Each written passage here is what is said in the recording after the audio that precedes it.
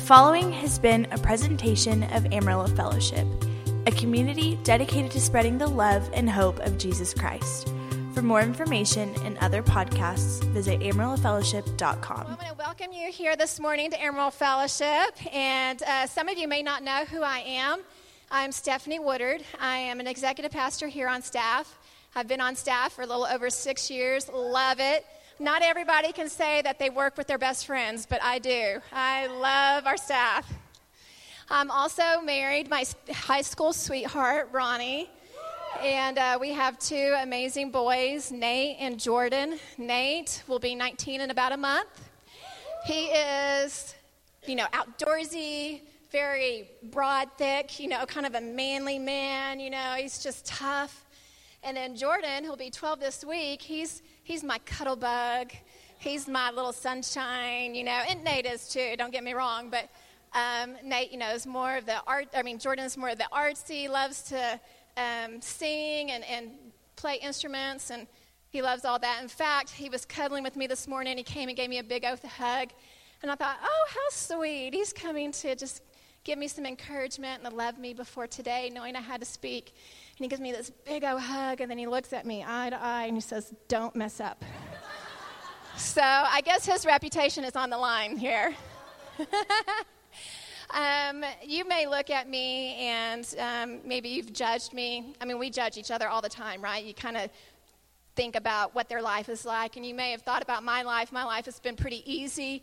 Thinking about me, you may think, oh, she doesn't have very many trials. She was raised in a good home. But that is not the case. I was actually raised, if you've heard my testimony before, in a highly abusive family. I was living in constant fear, and this is what my life was like. And so it hasn't always been good and rosy for me. Now, I look at my life now and my life back then, and God had rescued me out of such a deep, dark pit. And I thank him every day for by his grace and his mercy and his love over me that I'm able to live a different life. But even after rescuing me out of that life, my life has still been full of trials. I think we can all relate to that. We all have trials in our lives. If you're human, you go through trials. We always have something going on. Well, I'm going to speak today in James chapter 1, verses 2 through 8. So if you want to go ahead and turn there, James 1, it says, "Consider it pure joy, my brothers and sisters, whenever you face trials of many kinds, because you know that the testing of your faith produces perseverance. Let perseverance finish its work so that you may be mature and complete, not lacking anything. If any of you lacks wisdom, you should ask God, who gives generously to all without finding fault, and it will be given to you. But when you ask, you must believe and not doubt, because the one who doubts is like a wave of the sea, blown and tossed by the wind. That person should not expect to receive anything from the Lord. Such a person is double-minded and unstable in all they do." You may think about your life and think about your trials. I'm going to talk today about how to get through trials, how we can fight, because if you're in a trial, you know it's a fight. As a mom, all of us moms can relate. Childbirth is pretty hard, pretty crazy. You have all these mixed emotions. Maybe you had an easy pregnancy. Maybe it was a hard pregnancy. Then you get into the hospital and you're going through an actual childbirth. And I'm going to tell you, your emotions are all over the place. You have your baby. You're filled with joy, but you have so much pain, right? Moms who can relate. Well, childbirth, my oldest, was horrible. It was excruciating pain. I thought I was going to die. I don't know if there's any moms out there who can say, yes, I seriously thought I was going to die. So when Jordan, my youngest, came, God was so good. He gave me such an easy childbirth. It was just marvelous. I was like, oh, I could do this tomorrow again. It was so easy. The hospital stay was easy. Coming home was just wonderful. Our family was so happy, filled with joy and excitement, and everything was so good. Then it hit. About 3 days after I came home, I started feeling really tired. It was more than just being normal, tired from childbirth. It was more of something was going on in my body. I started feeling sick, started feeling like something was wrong, and I didn't know what it was. I wanted to cry all the time. That's typical with moms, I know. But called the doctor, and he said, I think you're going through a little bit of postpartum depression. I'm going to prescribe you some antidepressant. And so started taking that. Well, that wasn't working so much. After about 2 weeks of taking that, I'd actually become completely and totally psychotic into a very severe postpartum depression. Trying to do everything, because I'm normally a very happy person and filled with joy and excitement, so I knew I needed to do something. This isn't me. There's something going on. I actually was telling people, I feel like something has taken over my body and I can't control it. And so I had Ronnie pray over me. You know, he's a godly man, and so I wanted my husband to pray over me, and he did. It didn't help. I had the church leaders come and anoint me with oil and pray over me. It didn't help. I even had deliverance, and if you've been through deliverance, that didn't help. I played worship music in my home. I was doing everything I could think of to get rid of it, because what I was living was not livable. Actually, I was thinking death was a much far better reality than what I was living through. And so I was telling my family something's wrong. They knew something was terribly wrong. I told Ronnie one night I was completely out of it. I wasn't eating. I wasn't getting dressed. I wasn't taking care of myself. I wasn't taking care of my baby. And I told him, please don't leave me tonight. I'm so scared of what I might do. So him being a great husband and wanting to fix me, he said, I'm going to call the doctor. So he called the doctor. The doctor said, go straight to the emergency room. We went to the hospital. And by this point, I couldn't care about anything. I was a shell of a person. I was extremely, extremely depressed. And it was, I don't even remember going to the hospital, honestly. I was back at this point. And so we get to the hospital. The doctors ran their tests and talked to me and blood tests and all that kind of stuff. And they told me what we knew. I was in postpartum depression. But they knew it was very severe. So they wanted to admit me to the local psych hospital. And I was, okay, let's go there. And I didn't care about anything. I just thought I wanted to escape this. I wanted to run away. And Ronnie said, no, you're not going there. And so him being the loving husband, we went home with lots of medicine. And he took care of me. I was so hopeless. I was in an area in my life that was so dark. It was the worst time of my life ever. And I have a good ending, though, to my story. About 6 months after that, going through lots of medicine, I had a great team of doctors. I actually had a psychologist, a psychiatrist, a nutritionist, and a loving husband who took care of me. And then by the grace of God, I was able to come out of that about 6 months later. No more in medicine, no more doctors, and was able to take care of my kids. So it's a great story. But when I was going through that, I wasn't thinking, boy, this will make a great story someday. I was actually thinking, I want to die. I'm so hopeless. I actually wondered where God was. It all sounds so hopeless, and maybe you've experienced something in your life where you felt so hopeless. But there always is a good ending. There's such a nice story being on the other side. I'm able to share my experiences with other women who've gone through the same thing and minister to them. But it was the hardest season of my life, and I don't want to do that again. But I've noticed, looking around, that everyday people are surrounded by hopelessness. Some have financial hopelessness, the thought that I will never be able to pay these bills. I will never be able to get out of debt. Some have relational hopelessness, a sense of this unhappy situation I am in can never be changed, can never be reversed. Some have career hopelessness, stuck in a day-to-day job that you absolutely despise. But given the market in today's times, you see no way out. There's a sense of hopelessness being stuck where you're at. We can feel so fragile. It's possible you're feeling fragile now, or maybe you felt fragile in the past. but I'm going to position us today with some strength. God has armed us with a sword, the sword of the Spirit, which is the Bible. When we are in a battle, whatever your battle is, we should fight from a position of strength and a position of victory to understand who we are in the battle. Because whether you know it or not, you have been entrusted with an invincible, eternal weapon, and it's time that we learn how to use it. Although it's good to get into the Word and read it on a daily basis, it's no longer okay for us just to read the Word. We've got to use it. We've got to speak it and to live it. We need to use it to set people free and not beat them up.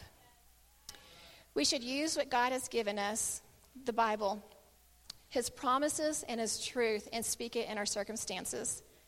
What happens a lot of times when we're in a situation, something that happened where we didn't expect, we have a knee-jerk reaction.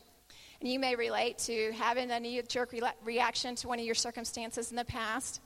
But instead of thinking about it and processing it and bringing it to God, we tend to freak out, scream, cry, moan about it. That's our knee-jerk reaction. Well, last summer, my family went away on a relaxing family vacation to the mountains. We love to go to the mountains. We love camping, four-wheeling, riding dirt bikes, all that kind of stuff. Well, it was the day after we got there, a group of them went go riding, and Haley and I were back at the camp. We're playing cards, and we see a group of them come in, and it's Jordan, my youngest, and he's riding in with some others, and he slips. It was wet, and he slips and falls, and his dirt bike lands on top of him. And Haley goes, "Oh no, he's hurt." And so, me being a mom, I'm like, "What?" And so I turned and look, and Jenna who we were with a whole bunch of other people, she picks him up, and she's carrying him to me, and I'm trying to think, he was 11 at that time. I was like, how old is he? So he's old enough to walk on his own. So I'm thinking, oh, goodness, he's really hurt. So I run up to him. Are you okay? Are you okay? And lo and behold, he was fine. He just thought he was hurt, but he wasn't really hurt. And so, my gut reaction, my knee-jerk reaction was to freak out, and go see how he was, but he was okay. So we go back to camp, and we're back to playing cards. Well, the second group, about an hour later, comes back from dirt bike riding, and it's my son. He's yelling, "Guys, guys, guys." And, it didn't sound too alarming about anything, so I didn't freak out this time. But he kept saying, "Guys, guys." I'm thinking he saw a bear or something. He's real excited about it. So I just get up, and I'm walking, and he jumps off the Ranger, and he comes over to me, and he's holding his hand kind of cupped like this. And he says, "I need to go to the emergency room." And, it was just kind of like, I need to go to the emergency room. And I'm thinking, what did you do? And so I said, "Well, what's going on?" And he moved his other hand, and he showed me, and his finger had literally been pulled off. And so I freak out. And from what I was told, because I don't remember much of this, I'm saying, "Oh my God, oh my God, oh my God, oh my God, oh my God, oh my God." And I just couldn't, and he goes, Mom, slow down. I need to go to the emergency room. And he says, "I need some ice." So I calm down. I'm like, okay, I can do this. I'm Mom. I'm going to take care of the situation. I'm going to go get him some ice. So I run over to the cooler, grab a handful of ice, and come, and I dump it on him. And I'm like, there. And he says, "No, I need a baggie of ice, and we need to go to the emergency room." So luckily, I had a friend there, Brooke, that she said, "Calm down. I'll get him a bag of ice. You just calm down." And I'm just, I don't know I'm trying to process everything, and I'm trying to think, what does this mean? What do we need to do? We are in the middle of the mountains. Taos is where we need to get, which is normally about a 40-minute drive from where we're at. And I'm thinking, that is not close enough, but we need to get there. Ronnie comes in about this time. We tell Ronnie what's going on, and he says, "Let's go." So we stop being good Christians and pray over everything. That did not help. I'm still freaking out. We get in the car. We're driving as fast as we can to Taos. And we see the DPS officer, woo, woo, woo. And I'm thinking, this could not get any worse. This is horrible. Are you kidding me? And so my husband jumps out of the car real fast because my husband's in law enforcement, so he knows that you can't just jump out of the car. They're going to shoot you. So he jumps out and puts his hands up, and he says, "Listen, I got to get to the hospital. My son's hurt." And the DPS officer, being real nice and gentlemanly, said, I don't care. You get back in your car and you drive good. You're not driving. You're driving erratically. You're putting your family in more harm than good by driving that fast. And my husband said, you don't understand. I'm not going to talk to you anymore. I'm going to leave. I'm going to drive fast. I've got to get to the emergency room. DPS officer says, I don't care. Again, the way you're driving is erratic. You're going to cause more harm. And so my son gets tired of hearing all of this. So he just rolls down the window and sticks his hands out. So the DPS officer goes, oh, okay, yes, you need to get, okay, follow me. So he gets in his car, and, we get a police escort into Taos emergency room, and which was amazing because we got there faster than we probably could have. And so we get to the emergency room, and we're running in, and we tell them what's going on. And what do they say? We need you to fill out this paperwork. I'm thinking, are you kidding me? My son needs immediate help right now, and you're asking me to fill out paperwork. Yes, you need to sit down and fill out paperwork. So I sit down, I'm filling out the paperwork. I don't even know if you can read what I wrote, but I don't care. So we get that done, we get into a room, and they take a look at it, and which is probably about this time is probably about 3 hours after it had happened. And so they take a look at it, and they said, well, there's nothing we can do more than stitches. And you need a little bit more than stitches right now. So you need to go to Albuquerque, which is another 2.5-hour drive. So I'm thinking, we can't drive. That he's lost all this blood. I'm losing blood from my head. So they said, no, we're going to airlift you into Albuquerque. So Nate and I, it was a little plane. We get into the airplane. It could only hold so many people, so it was Nate and I in there.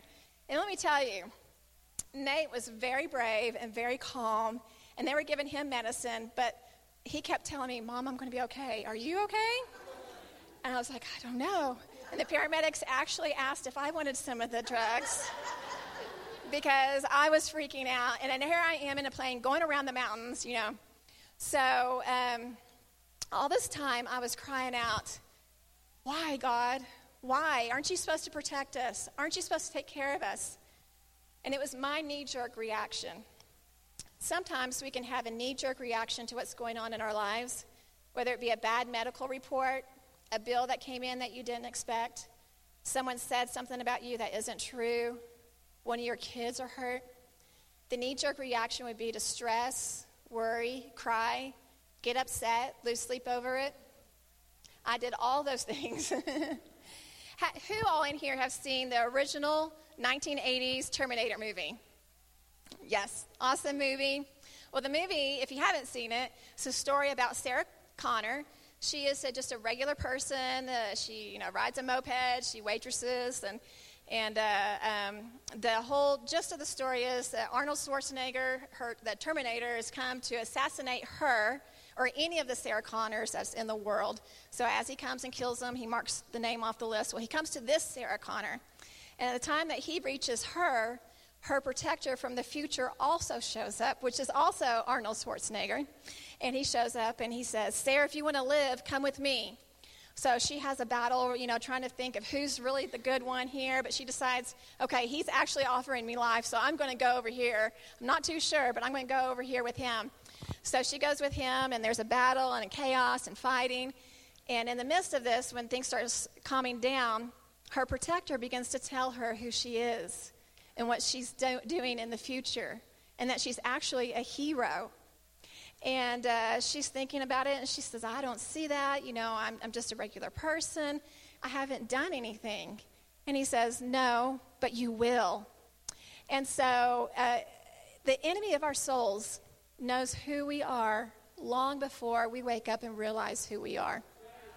It actually says in John 10:10, the enemy comes to steal, kill, and destroy. How does he destroy you? Well, he kills you emotionally to where you give up, you get tired, and you don't even want to try. He makes you numb to life. He also kills you by stealing the word before you can use it. The word does have power in it if you believe it and use it. And if you do that, you have won. If he can get you to doubt the word or not even know what's in the word, then he has basically killed you. Don't let the word, God's seed for us, to get snatched before we can learn it. We need to discuss it. We need to meditate on it. When Pastor Richie preaches on Sunday mornings, before it can get you can get distracted and the word is snatched from you. Go home and talk about it. Discuss it with each other, what Pastor Richie is preaching. The attacks on your life have much more to do with who you are in the future than who you've been in the past. Verse 2 in James says, "Consider it pure joy, my brothers and sisters, whenever you face trials of many kinds." Count it pure joy. That kind of rubs me the wrong way a little bit. You know, when I was being abused as a child, I didn't count it pure joy. When I was going through postpartum depression, that wasn't joy to me, especially when my child was hurt. I was not joyful. You don't want to count it pure joy. But our God sees trials as a means to show himself strong. And let me tell you, he did show himself strong. He rescued me out of a deep, dark pit. He gave me strength every day when I was in my depression to get just enough to get through every day. And he also showed himself strong in my son. My son, you always wonder whenever you raise your children up in church or you tell them about God, you wonder, are they really getting this? Are they listening to what I'm saying? Are they picking it up? If they go through something, are they really going to cry out to God and look to him? And when we were going through this, when his finger got pulled off, you know, Mom and Dad were freaking out. And we were keeping it together for him, but we were freaking out, and he knew. And he kept telling us, it's going to be okay. God's got this. He has a big plan for me, and this isn't going to deter anything. That's more in my heart, means more to me than anything else, to know that my son knows who God is. We all had questions. You know, it took about, I think, about 8 hours after his finger was pulled off. It was actually hanging off by a ligament and part of the skin. And so about 8 hours later, we had to make the decision of whether to sew it back on and keep it, which they told us was not a very good outlook. It probably wouldn't actually, his blood vessels, there's too much blood that was lost. His blood vessels were actually dying. And so, or to actually just snip off the rest of it. Wasn't much to snip off. And so Nate, that was the only time he cried. He just shed a few tears because he had to decide to lose his finger. And it's his right hand, pointer finger, and he's a shooter. So, you know, that's pretty important to him. He was wondering how he was going to hunt. First of all. Second of all, he was going to wonder how he's going to ride his dirt bike, because that's real important with riding your dirt bike. But he decided to go ahead and snip it all off and get the rest of it stitched up. But even though I wanted to collapse, Nate never doubted. He knew God had a great plan. Verse 5 in James says, if any of you lacks wisdom, you should ask God, who gives generously to all without finding fault, and it will be given to you. The scripture is talking about when your life is crashing in all over you, who do you call out to?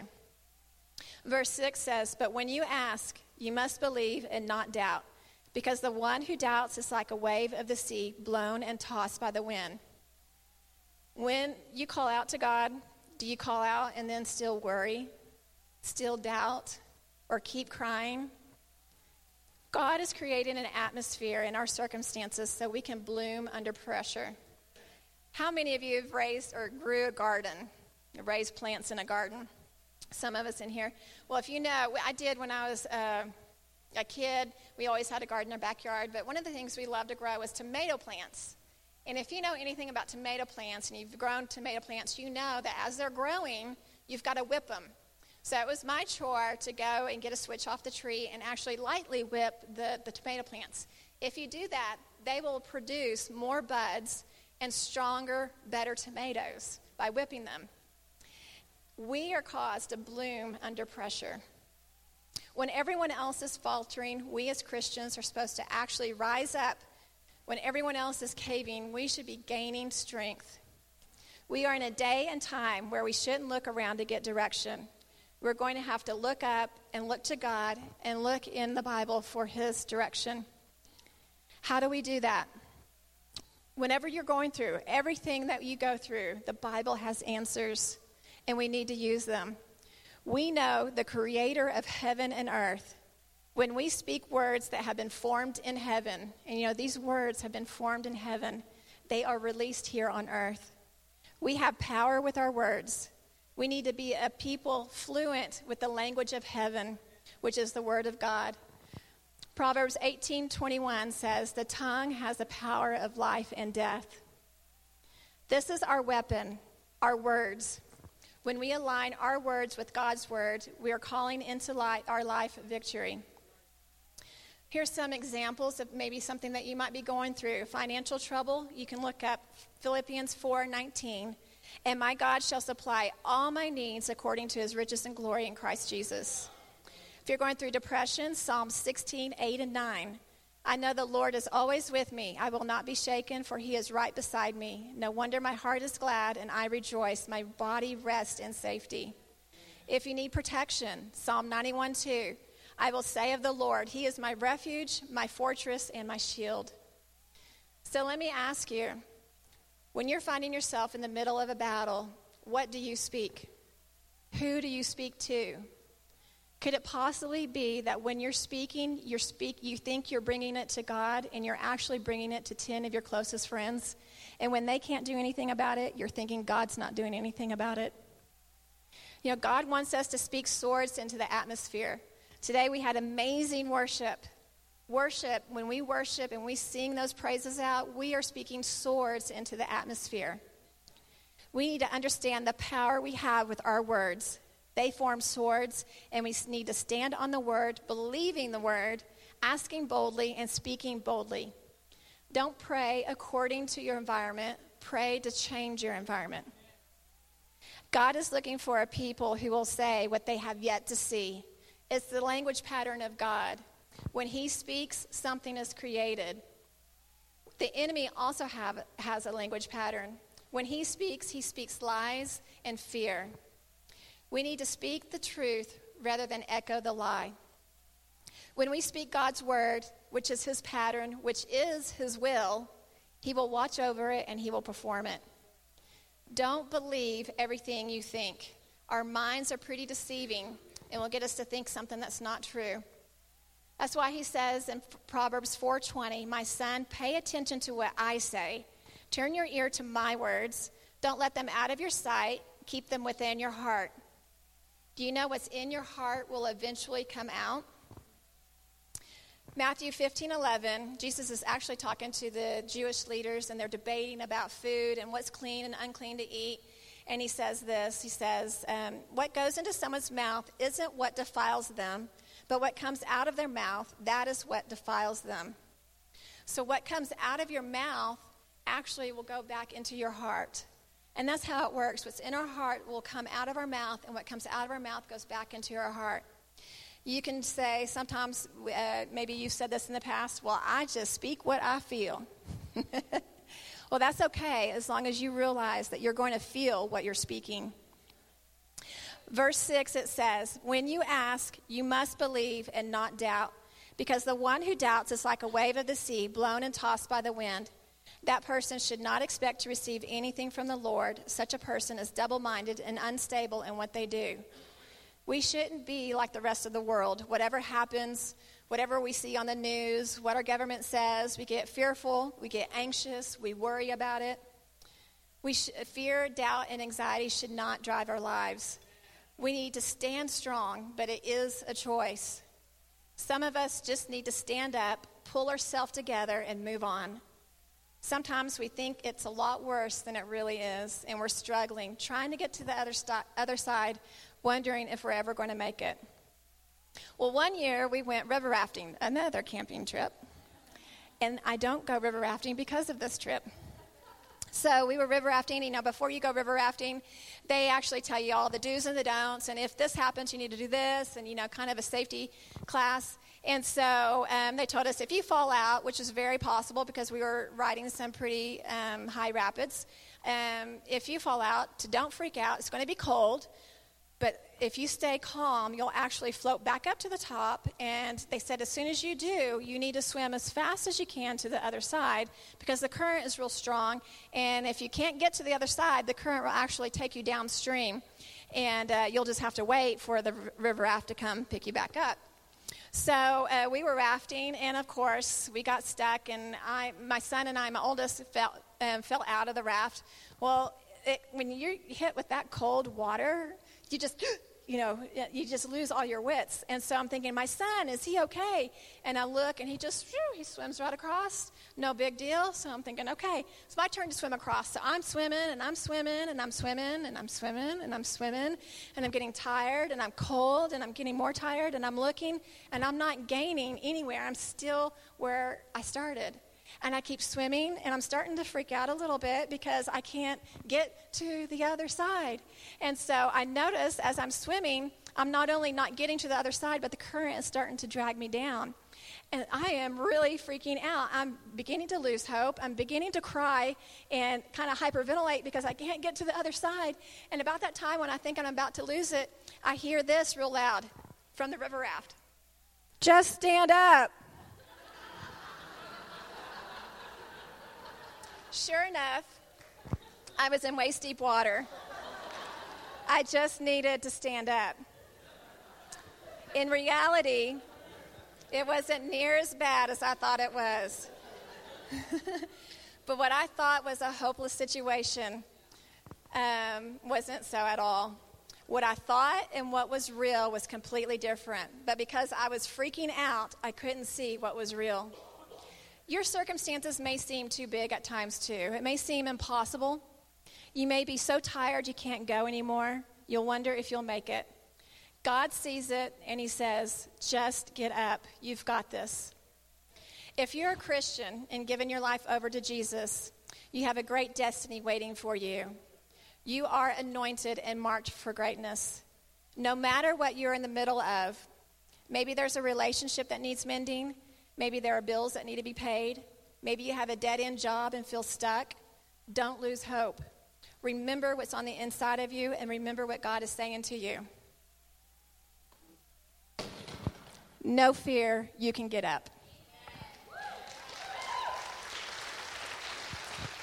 But more importantly, remember what God has for us.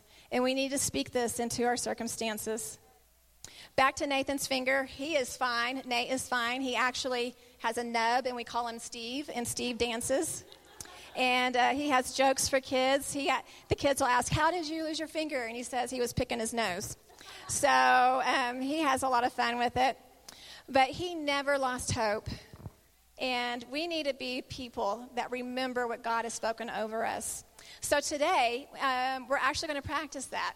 On Sundays, we always here at Emerald Fellowship, we start off our Sunday services by speaking declarations over us. This is something that is so good to do every day, but especially when you're in the middle of a trial. You need to speak declarations over your lives. So I'm going to ask everyone to go ahead and stand up. We're going to speak these declarations. You got them over here? Okay, so let's start. God is who he says he is. God will do what he says he will do. I am who God says I am. I can do all things through Christ. God's word is truth. God's word is alive and active in me. Now, because of what Christ has done, I'm highly favored, greatly blessed, and deeply loved. It's amazing. Well, as we stand here together, armed with the sword of the Spirit, I want to pray over us. So if you'll go ahead and bow. This has been a presentation of Amarillo Fellowship, a community dedicated to spreading the love and hope of Jesus Christ. For more information and other podcasts, visit amarillofellowship.com.